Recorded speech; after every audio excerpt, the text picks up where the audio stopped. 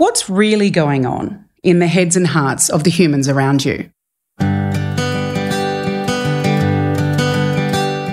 I'm Mads Grummett, journalist, entrepreneur and startup investor. And I'm Sabina Reid, psychologist, speaker and media commentator. And this is Human Cogs, a podcast about the universal experiences that really matter and the candid conversations we need to have to share them. If you like Human Cogs, we'd love you to hit subscribe and please leave us a star rating. That way we can keep bringing you more stories from extraordinary ordinaries to help us all do human well.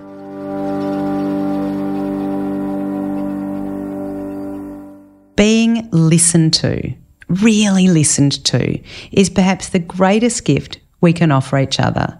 While most of us have countless exchanges with loved ones, colleagues, clients, family, and even strangers every day, how often are we listening deeply to what they say and what they don't say? And how often do we come away feeling listened to? Oscar Trimboli is a renowned deep listening expert, author, podcaster and speaker. But it's less about the content he shares that creates lasting change in the leaders and organisations he works with, and more about the way he listens that invites others to follow suit. This conversation with Oscar literally stopped us in our tracks, inviting us to slow down, shut up, often a problem for me, and explore how we both listen. And as a result, it really changed our thinking about the way we sit in conversation with each other, but also with our guest on Human Cogs. If you've ever wondered how you can dial up your listening with the people you love, live or work with, then please make time to really listen to our conversation with Oscar.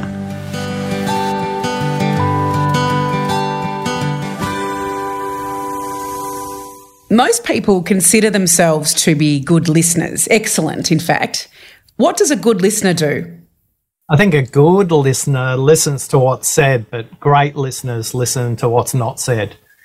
So straight away, I think if you're listening to this, where are you on that spectrum? Because I think in our closest, deepest, most intimate relationships, whether that's at home or at work, we probably listen most poorly to those who are closest to us or we've got the longest relationship with. And good listeners, you know, they do a lot of, So what you said was, and when you understand the three magic numbers of listening, you understand why it's so important, not only to listen to what's said, but to listen to what's not said.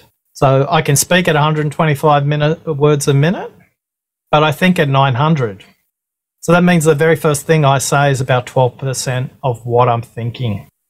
So if you're spending all your time having a conversation with somebody and listening to the first 12% of what they say, it's probably going to be confusion, chaos, conflict, rework, frustration, a whole bunch of stuff going on. And it's worse for you listening to this right now.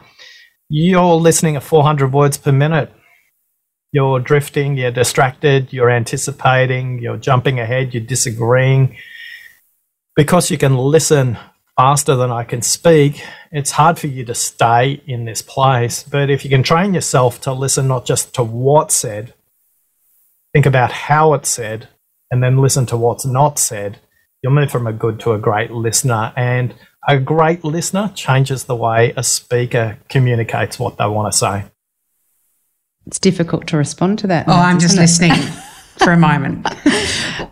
What do you think happens to us, and you know, I've got some experience of this with my clinical hat on, when we don't feel listened to?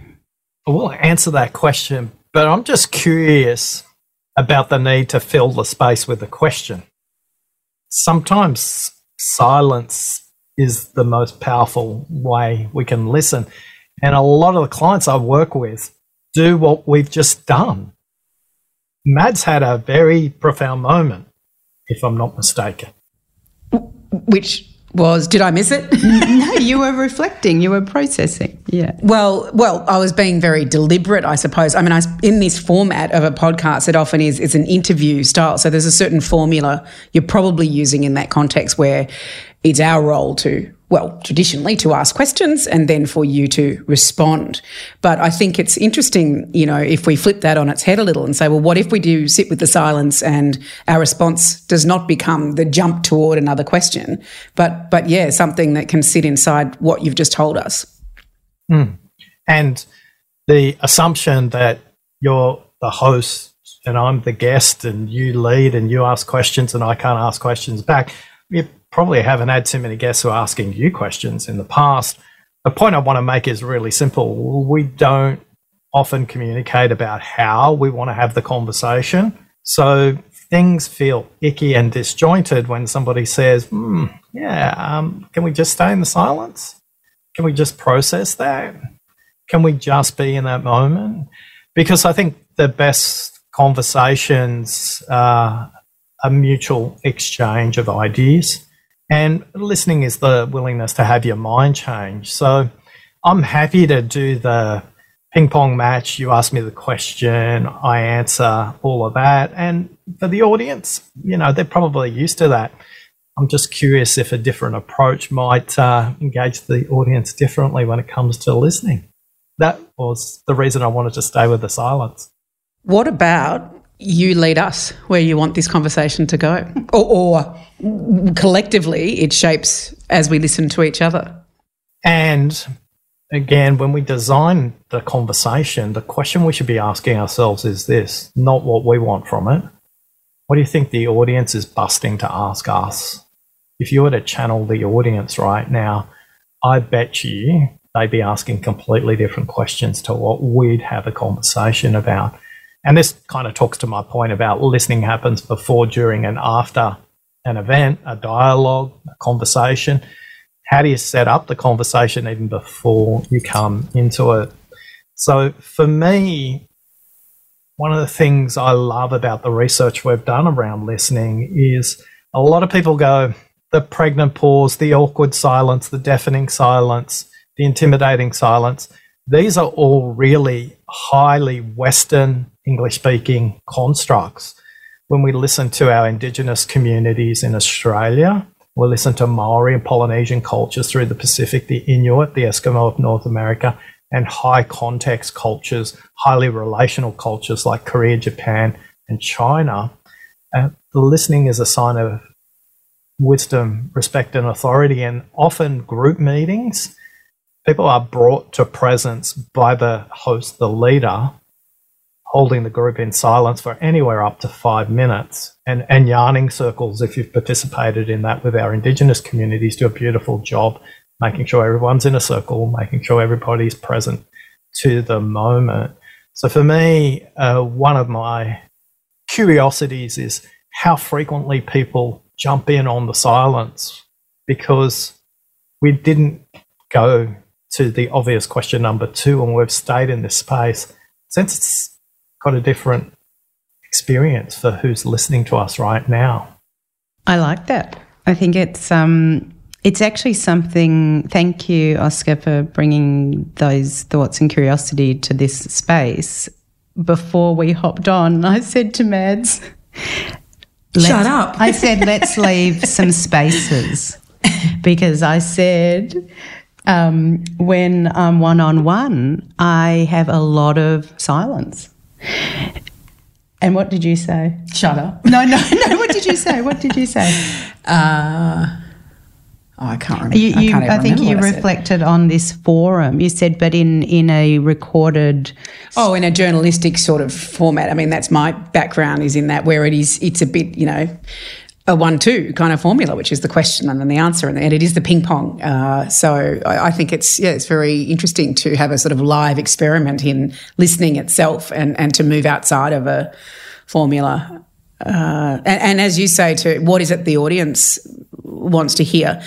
Reflecting on that question, listening to your question, Oscar, here's a question that is coming up, if it's okay if I ask a question, and that is, how do you, for people who are listening to this conversation today, and they might be listening and thinking, well, how do I become a better listener in my relationships or with my partner?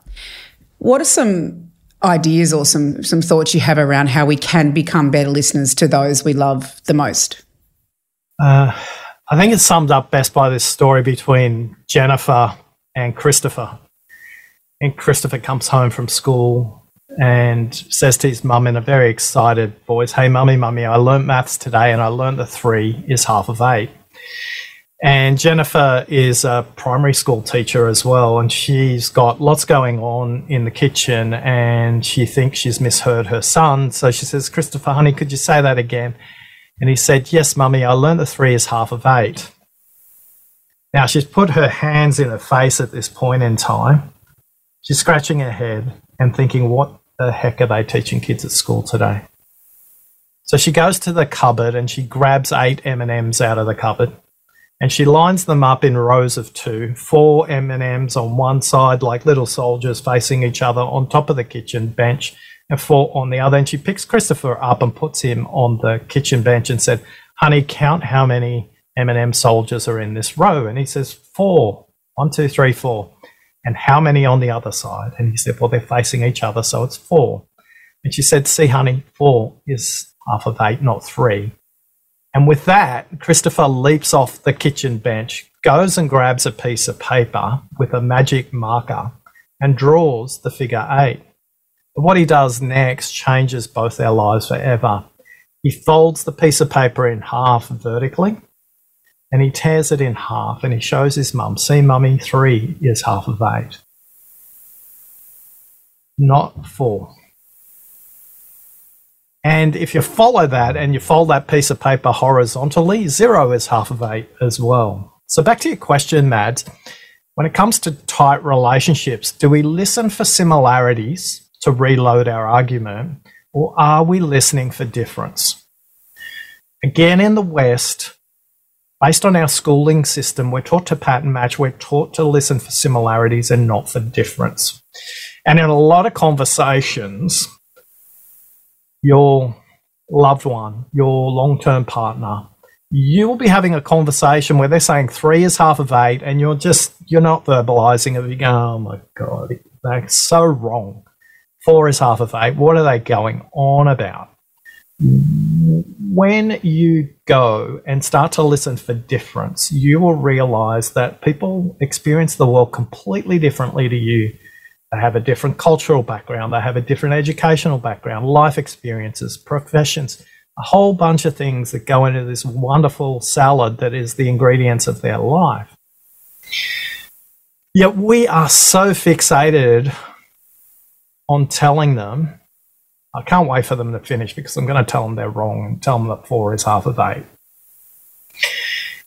And unless you take the time to step back and listen to what they haven't said, then you'll start to understand what they are thinking, but also what they mean. So it needs a little bit of patience.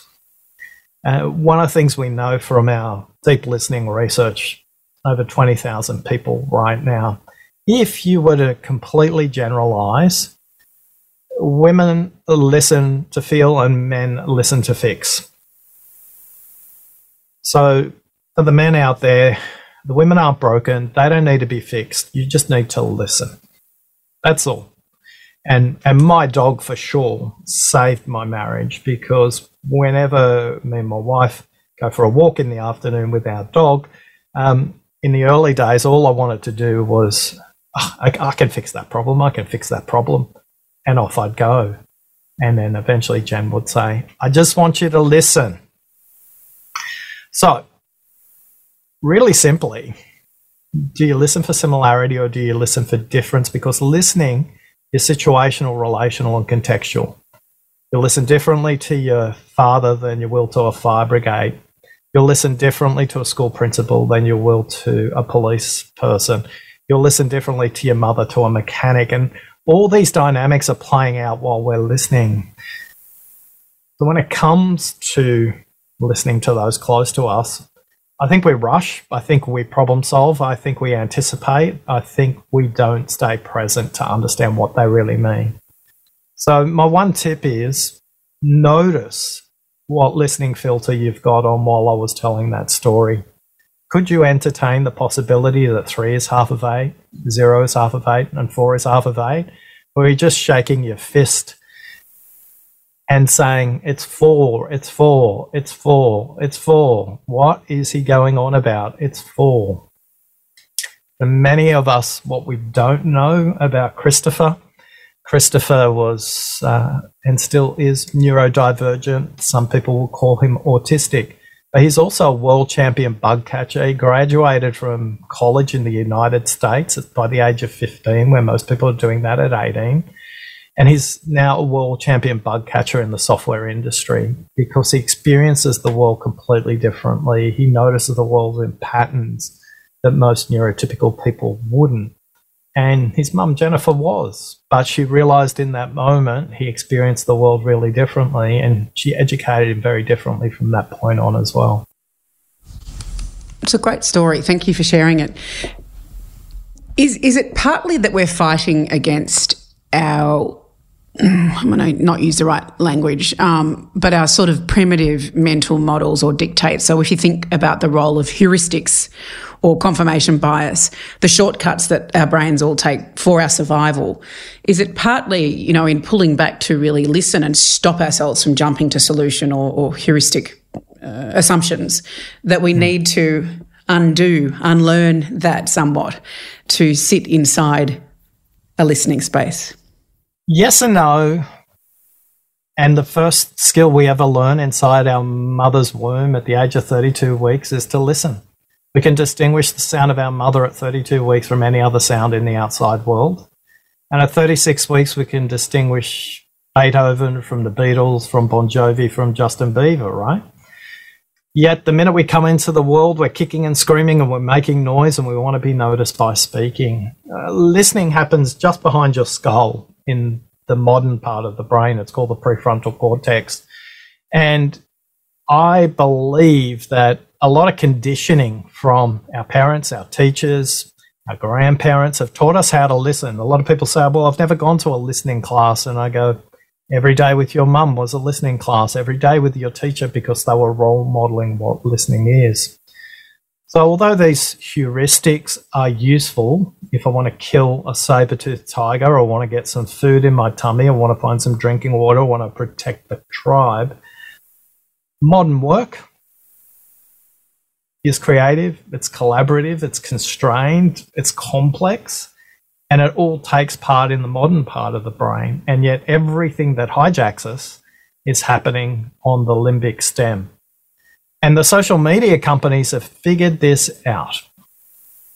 They have got you so dopamine addicted to clicking on the red dot and the next thing and the thumb scroll and all of that, because they know that humans, at the end of the day, if they've got a choice between the good angel and the bad angel sitting on the back of the limbic stem connected to our spine, they'll always pick the most primitive response, unless you're conscious that that's what's happening. But too many of us, we don't realize that listening doesn't start by focusing on the speaker. That's actually the wrong place to start. Listen to yourself. That's the starting point for listening, and not enough people turn up to any conversation with anything other than hundreds of web browser tabs open up in their own brain, and they need to close those web browser tabs down to become present to themselves, and then they can become present to the other person or the group that they're listening. And a lot of professions have rituals that do this. I interviewed a world champion sniper, and she talked about the role of her breathing to make her into a world champion sniper and how that helped with her focus. But equally, she talked about how she used leaves in trees to reset her focus, because you can't concentrate for an infinite period of time as well. So I'm curious, Sabina, in your profession, what are the rituals you do before the client turns up to get you present?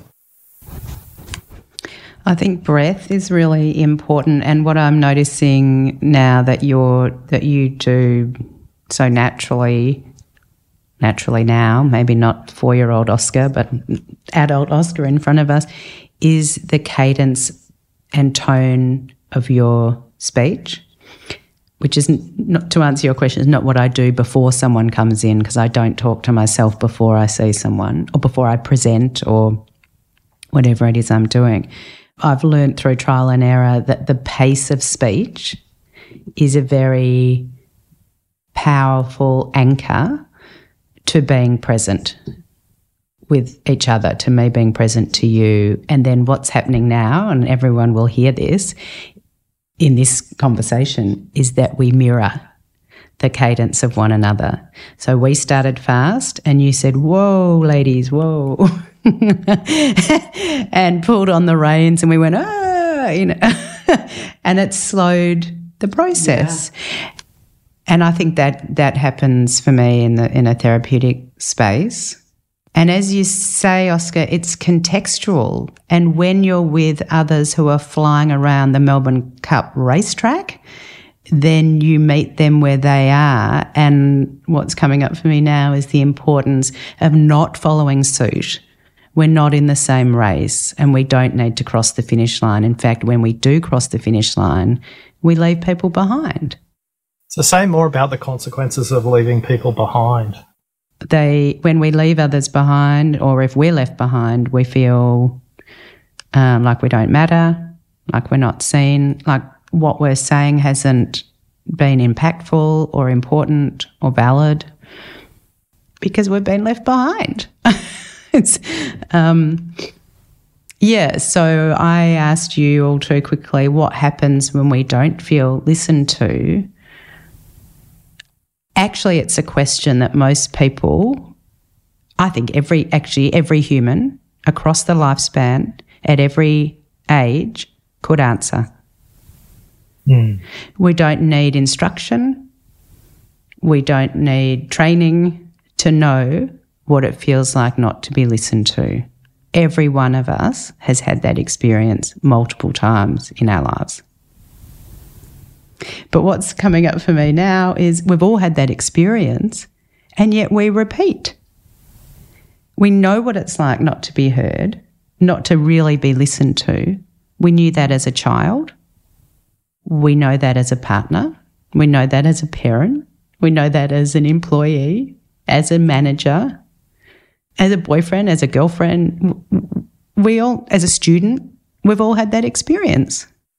Like if you're not heard enough times, you either become silent or you become louder. You tried to do something to be heard. Yeah. Or you just shut down and you become voiceless. Yeah. Yeah. Do you relate to either of those? Well, look, I'm a bit of a fast talker. You know, I tend to move fast through the world and, you know, probably break the, you know, number of words per minute record if I gave it a good crack. But I think this is a useful exercise in and of itself, what we're doing right now, because I think as you notice, we all slowed down to the same cadence quite naturally, allowing ourselves to be led by you, Oscar, as well, and sort of almost relinquishing yourself over to that. But I do know, you know, if you think about the very powerful moments, or in my life anyway, of being human, there is so much that sits in silence. And in silence is often where I'll do my best thinking or my deepest self-examination or wondering or understanding about things going on in the world, complex grief, loss, death, you know, complex things. And certainly in my case, I'll do that in the bath a lot, where I'm very anchored in that space and it's, you know, more or less silent. Yeah, and there's something very, very powerful about giving yourself permission to sit in that. And yet you often sit in the bath solo, from what I know about your bath selfies. We don't bath together, by the way. So I've never been in a bath with you. No. But when you will never be. You don't know that. When you share experiences of your bath time, I mean this quite seriously, because you do, I know it's a treasured place for you. You often read in the bath, you light candles, there's rituals around bath time. They seem to be mostly solo. Yeah. You know, Jez isn't in there with you. The kids aren't in there with you. The dog's not in there with you. No, they are solo, but it's very much a practice of me time. me time, time to self that cannot be interrupted. Apart from the dog running in and trying to jump into the bath as well. But yeah, so no, there's ritual because that's space that's carved out for thinking, for reflecting, whether it's reading or it's synthesizing. So listening to myself, I suppose, is something about stopping to listen, yes, to the silence, but then listen what is coming up loudly for me in that moment. And how would that differ? Thanks for joining us, Oscar. This is brilliant. Welcome to Human Cogs, Sabina Reid. How would that be different? How is that different for you than when you're in the presence of others? I think that listening to oneself has its own, and this whole idea of self-examination, self-reflection, and hearing what's coming up for you as an individual is separate. It can inform then your other relationships because, of course, the more in touch with yourself you are, well, then hopefully the better you show up in your other relationships. So it's quite separate, those two acts of listening, I think, because then in my primary relationships or with people I love, the act of listening there's a dynamism around that exchange then with the other person and stopping to listen and hear them. I was reflecting on how you said I either withdraw or I dial myself up. I get louder or I go quiet, you said. That they are the choices of someone who hasn't been heard, is that they will become silent or then they will amplify to assert their right to be heard. Mm-hmm. So there's those two states, yeah. But Oscar, what do you think?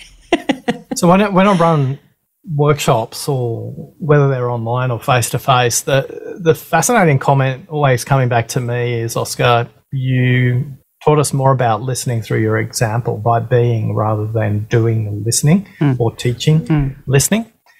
And 2018 in September, I know where I was because I was being interviewed on a US radio show and they asked me this question about the grumpy uncle at Thanksgiving, and I thought it was an archetype, but we all have them, I'm sure, whether that's Easter or whether that's Christmas or whether that's Pesach or Hanukkah, whatever your traditions are. And it comes to your point about what happens when people aren't heard. So the pattern was very simple. The radio host described to me that everybody arrives for the dinner by 5 p.m. and they start to eat by 7 p.m. And they said you can almost set your clock by 8 p.m. The grumpy uncle is bringing up the same story and growling at everybody at the table, and everybody doesn't enjoy the experience. Oscar, what advice would you give us? And I said, look, I won't give you a lot of advice, but my sense is the grumpy uncle hasn't been heard. There's something fundamental that's in their call that's been ignored, that's been papered over, whatever it is. And the context was really simple. He always brings up politics. He always shouts across the table at differing political views. And I said, so rather than debate, just ask a very curious question about when did you first form this perspective? And what shocked me was it was actually the announcer's uncle. I thought it was just a generic story. So it's typically I think it's the last week of November, somewhere in November, but I know I got it on the 3rd of December. I got an email back from the announcer explaining what happened at this dinner. And he had the courage to ask his uncle this question, when did you first form this opinion? He said, when I came back from the Vietnam War, I fought for the liberty of this country. I fought for your freedom. I fought for you to have something that other people take for granted. I was ignored, I was spat at, I was thrown out of society. Nobody cared about the sacrifices I made. And he went on to tell stories about the Vietnam War for the next hour and a half, and everybody around the table was completely silent and spellbound, the youngest kids to the oldest. And he said to me, what saddened him was he had to ask somebody in Australia how to listen to his uncle who'd been ignored for 30 years. And the rest of the dinner was amazing. Now, I get an email every year at Thanksgiving from this radio announcer thanking me. And like all I said was ask a question, when did you first form this opinion? Because people who repeat a story or go on about a story, the reason they go on about it is they haven't been heard. They haven't been listened to. And one of the things we don't really understand about listening is it's not your job to make sense of what the other person's saying. Great listeners help the other person make sense of what they're thinking and what it means to them. And sometimes if you can just step back and forget the fact that it's somebody who's close to you and just ask that question, when did you first form this opinion? I got a bit of a shock. I had to ask my dad, who had a stroke last year. He had to vote in an election, but he was incapable of reading. He was incapable of writing. And for the first time in my life, I had to ask him what he would like to mark on the ballot paper. And I was horrified at his response. And then I had to ask him that question, when did you first form this opinion? And I learnt a story about my dad being bullied and intimidated by union officials on a work site that I'd never known about. So the questions even work on myself, Mads. Sometimes it's as close as your father. I am curious when you share that story. I mean, it's a beautiful story, that the radio announcer story and Thanksgiving and Vietnam War. And then you shared something of your own story with your father. Oscar, you have devoted your life to listening. Your passion, the impact that you have on a world scale or with world reach, I should say, is around inviting others to hold a mirror up to the way they listen, so that they can do that in more impactful ways. When did you first notice that listening was such a powerful process in your life? I will answer the question, but here's my question to you. Is that your question or the audience's question? It's my question. And you're okay with that? I'm okay with that. I'll second it. I'm okay with our audience knows that they're on a ride with an entrepreneur, journalist, and a psychologist. They know it's bumpy. But it's my question because Human Cogs is around. Well, it's my question, hopefully on behalf of our listeners as well. Yeah. That Human Cogs is about the people behind. It's the human story behind the guests we speak to. And you're a very powerful speaker. You're a very powerful listener. And so I am curious, how has it come to be? And by the way, the answer to that question, whether it's the audience or you, neither is right or wrong. It's just being conscious of it is the same as the difference between listening and similarity and difference. So if you go to 13-year-old Oscar, he's got a werewolf jaw. So my jaw was very, very, very protruded. So protruded, in fact, that my favourite place was reading encyclopedias and being in the library because I didn't need to draw attention to myself. I was the butt of many jokes at family functions, at school, wherever the case may be. And at the age of 13, I got braces. And it was very, very, very painful because they had to basically move my jaw back the best part of 1.5 inches. So that if you put 1.5 inches on your face, that's a lot of runway. And I had braces till I was 17. And most people get it for maybe 1 to 2 years in those days. But for me, it was 4 years.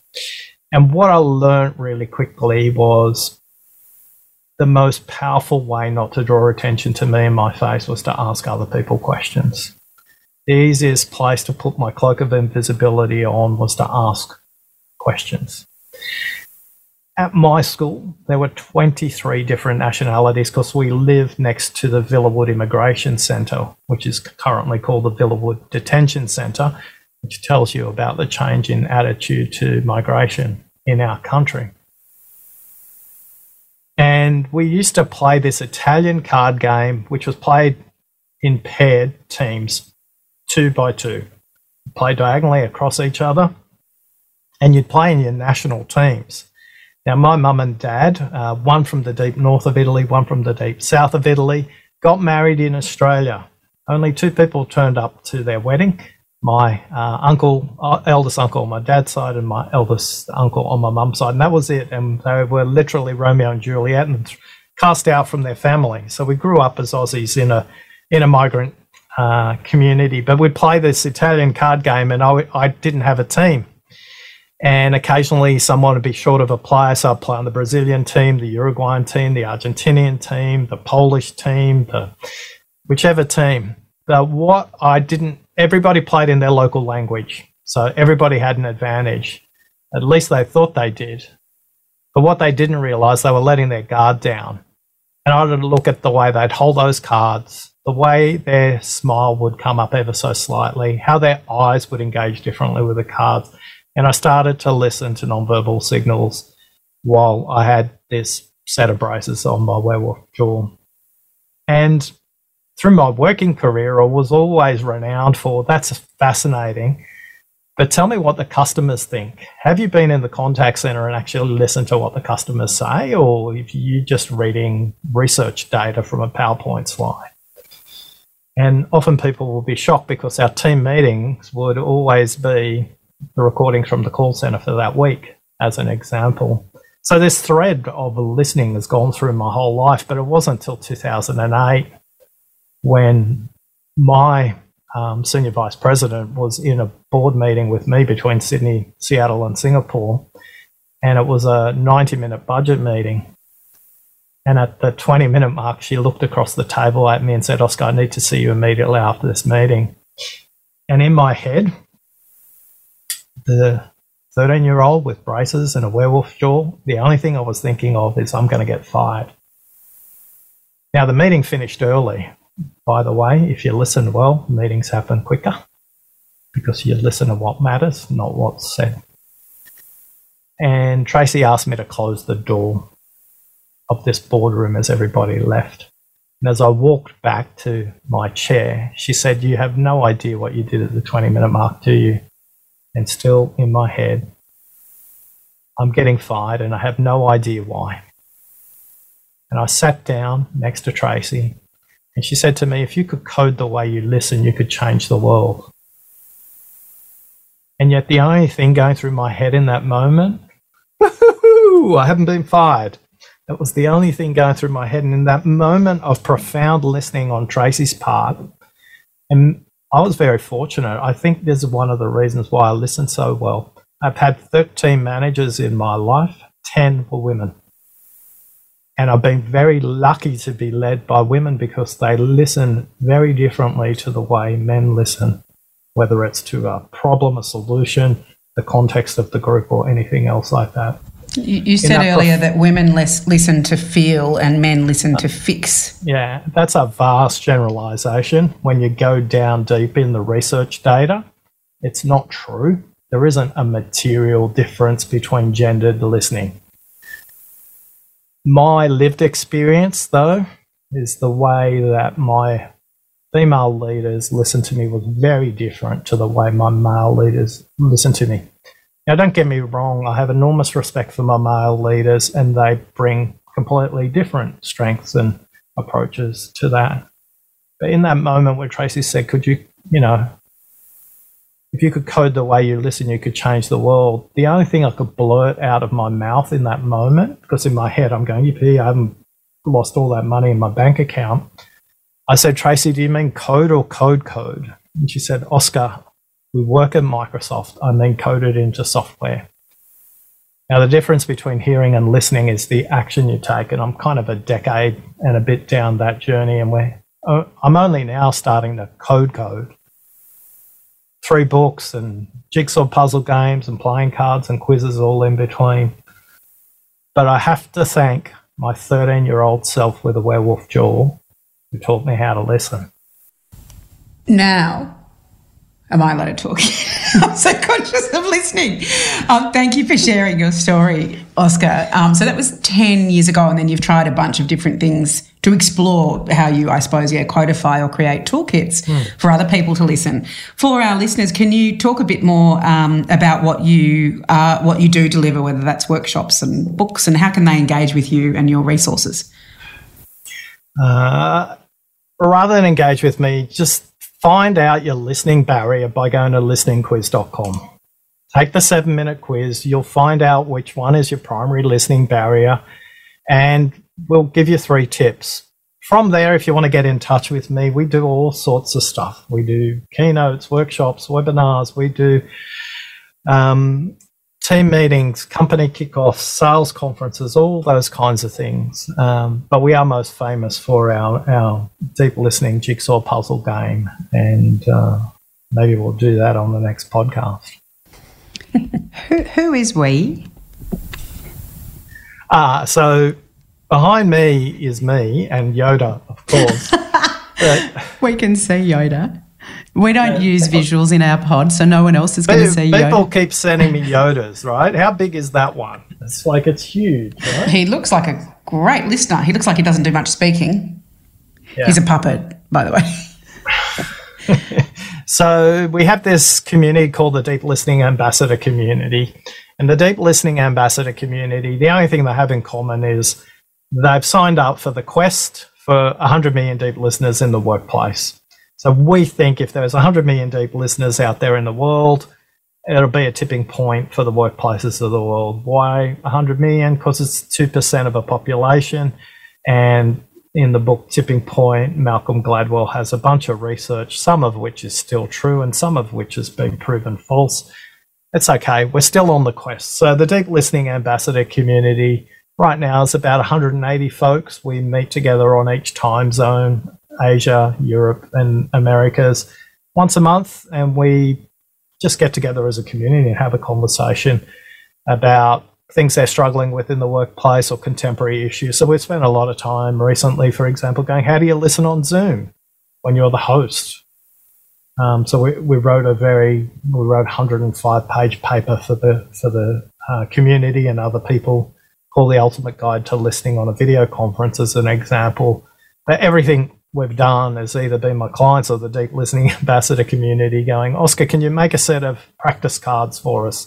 Can you make that into a jigsaw puzzle game? You know, sometimes even I struggle with listening the first time because as the sole entrepreneur in the group, it's incumbent on me to do that.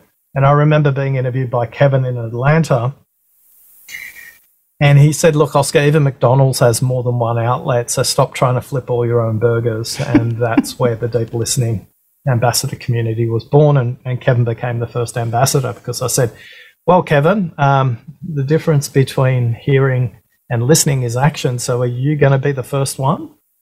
And he kind of gulped and paused, but he said yes, and he's still on the journey with us. More poignant space. Stop trying to flip all your own burgers. I like that. Yeah, that's good. That's good. I've written that one down. I think that's great. Oscar, plumbers sometimes have leaky taps and hairdressers have bad roots. God knows what psychologists have. They have a lot of stuff. What do listening experts have in their closet? The only reason I'm trying to learn all this stuff about listening is because I want to improve my listening. And it's like I'm teaching this as much to myself. And what it does is it sets a benchmark for me that I can't be the listening guy if I'm doing listening. So in the early days, I was very instructive and impervious and intimidating. I could dial up every fact, every figure, every statistic in the universe. And somebody said to me, what you teach is amazing, but it's way too hard for me. And I realized in that moment that it's more important for me to role model what listening is rather than teach it. And the irony is in role modeling it, I'm creating a more powerful teaching experience than what it was. So for me, it's constantly doing the things that I teach and making sure I'm doing them and being them, and being okay sometimes to go, yeah, I had to take 3 months off in October last year because my dad had a stroke, and tell whoever I needed to, and everybody was completely understanding, but I nearly broke myself in half like a toothpick because I was trying to rescue too many people, and I just needed to rescue myself in that moment. So I can still remember where I was driving in the pouring rain, 2.5 hours into a 90-minute drive, and I still had about 3 kilometres to go to get to my dad's house, going, I just can't do this anymore. So as important as it is to listen to what the audience wants in those questions and to focus on the deep listening ambassador community, I can't give what I haven't got. So the big lesson for me always is, am I filling my own cup up? And listening to yourself. In the bath with some candles.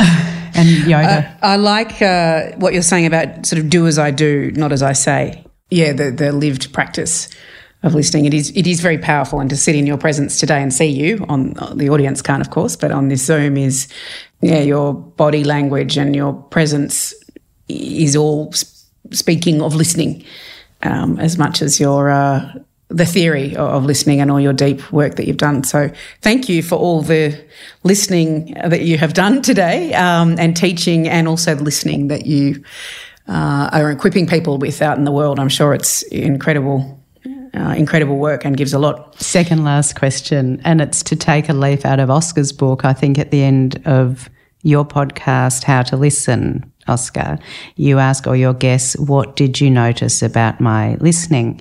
And I'm nervous, but open, curious and ready to ask the question to you. Oscar, what did you notice about our listening? I'm just going to call my lawyer. Well, the easiest way to answer that is to notice it in others. So I'll answer the question. Both of you will need to answer the question the other way as well. What do you notice in my listening? So the difference between hearing and listening is action. And although I invited a different approach at the beginning of the conversation, which I do on every interview I do, only 1 in 10 will have the confidence, the conviction, and the certainty in themselves to change course. So you both have honoured me with your listening by changing course in this conversation. And this will either be your most popular or least popular episode ever as a result. I love how you both embraced silence. And you've paused before you've asked the next question. So they're the 3 things I've noticed in both your listening to me today. And as somebody who does what I do professionally, you honour me by listening today and how you've shown up. Who's going to speak first? Well, I want to say thank you. Yeah. Not for a glowing report card, but for that's such a present and mindful and thoughtful summary. And what that says to me is how aware and mindful you have been in this exchange and how you've listened, how you've really listened. Only then can you give feedback like that. So, yeah, thank you. Ditto. So what have you noticed about my listening? It's what I saw at the beginning around. It's not saw. Mads, you said something about our listeners can't see Oscar. You don't need to see Oscar because there are visual cues. But if I was blindfolded, like our listeners are in a podcast format, the tone, the pace, the high curiosity, the lack of judgment, is what has created the listening space for me because of you. Yeah, and I would add, you're very non-judgmental in your voice and your tone, but also we can see you, and it's very open, and there's a warmth and a safety in the way that you are with us in this conversation, even though I've never met you before today. And so that's quite something to very quickly create a safe space. And change behaviour, change other people's behaviour, not because you're telling them or instructing them or because they're paying you or because they should, but because you're modelling it. And through that modelling there's a contagion and an inspiration and a desire to go on the journey with you. We're not even 100,000 ambassadors or however many, but I think I want to be one. Yeah, sign me up. And to listen better. And I hope I have slowed down my speech 1,000-fold. a lot, but carry some of this into my conversations beyond this call and into my family home later today, and to remember to use some of those listening techniques. So thank you very much for sharing with us. And that's why we have a water drop on the front cover of the next book, How to Listen, because we believe it's all about creating ripple throughout the world. Beautiful. How to Listen, and it's out soon. You can order now. Something about a drip as well is slow and gentle, but it doesn't go away. So that's what I'm thinking about with what you've, not just the ripple, but the pace. In all of these conversations, of course, they're always about humans and the complexity of humans in the world around us. When you think about the humans in the world, who do you think is doing human well? Well, I guess just continuing with my dad. I mentioned earlier on that he had a stroke. He's made some recovery compared to where he was 12 months ago, but nowhere near where he was before the stroke. And the amount of change he's had to process and the dignity with which he's conducted himself, and just being willing to accept help for someone who's never accepted help in his life, all 83 years of it. Somebody who had their first pair of shoes when they moved to Australia at the age of 14, somebody who didn't speak the local language, and they had to go to school in the second week of them arriving in the country, and all the struggles that would have meant for him, and the way he's raised his family, and how he's created a life the other side of a stroke. He's someone I look at and go, wow, I wish to be half the man you are the way you're conducting yourself. So my dad.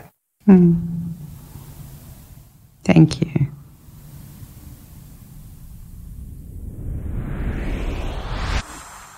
Thanks so much for listening to this episode of Human Cogs. We hope that this conversation has led you to think a little bit differently about yourself and those around you. And thank you for all the amazing feedback that we get about these conversations. If you do like Human Cogs and what we're doing, we would love you to hit subscribe and please leave us a star rating. What that means is we can keep bringing you more stories from extraordinary ordinaries to help us all do human well.